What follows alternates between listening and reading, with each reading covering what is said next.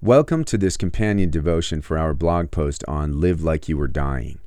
These devotions are designed to help you engage with the scriptures, as well as observe, understand, and apply God's word to your life. What does it mean to live like you were dying? This was a question I was forced to answer on December 7th, 2013, when I received a call from my doctor. And all I remember him saying was, "Paul, I hate to tell you, you have cancer and you may only have 3 years to live." I'll never forget the feeling after that call. It felt like I'd been hit by a ton of bricks. I've been blessed to live a good life, and I'm very thankful to God for it. But it's unfortunate that it often takes life-threatening situations to get you rethinking your priorities. Am I at the place I want to be? Am I on track with where God wants me to be? Once the shock of the news had subsided, my mind moved to a place of faith. And it occurred to me that 3 years to live was really the ideal time.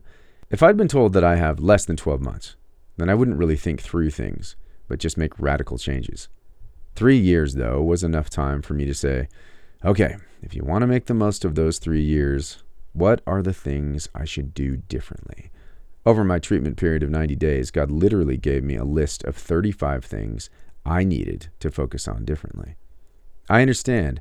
Until you hear those words for yourself, it's hard to imagine truly where your mind goes after that.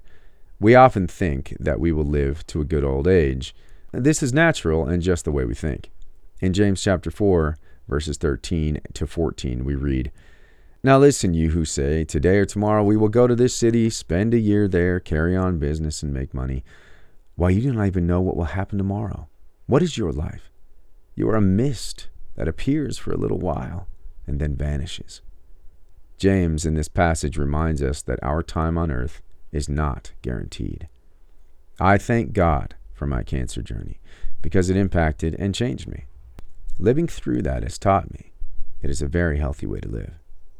As you look at living through your perspective and through your challenges, take the time to stop and invite God into each and every part of it. What about you? What impact would you have if you changed one area in your life and lived it out differently?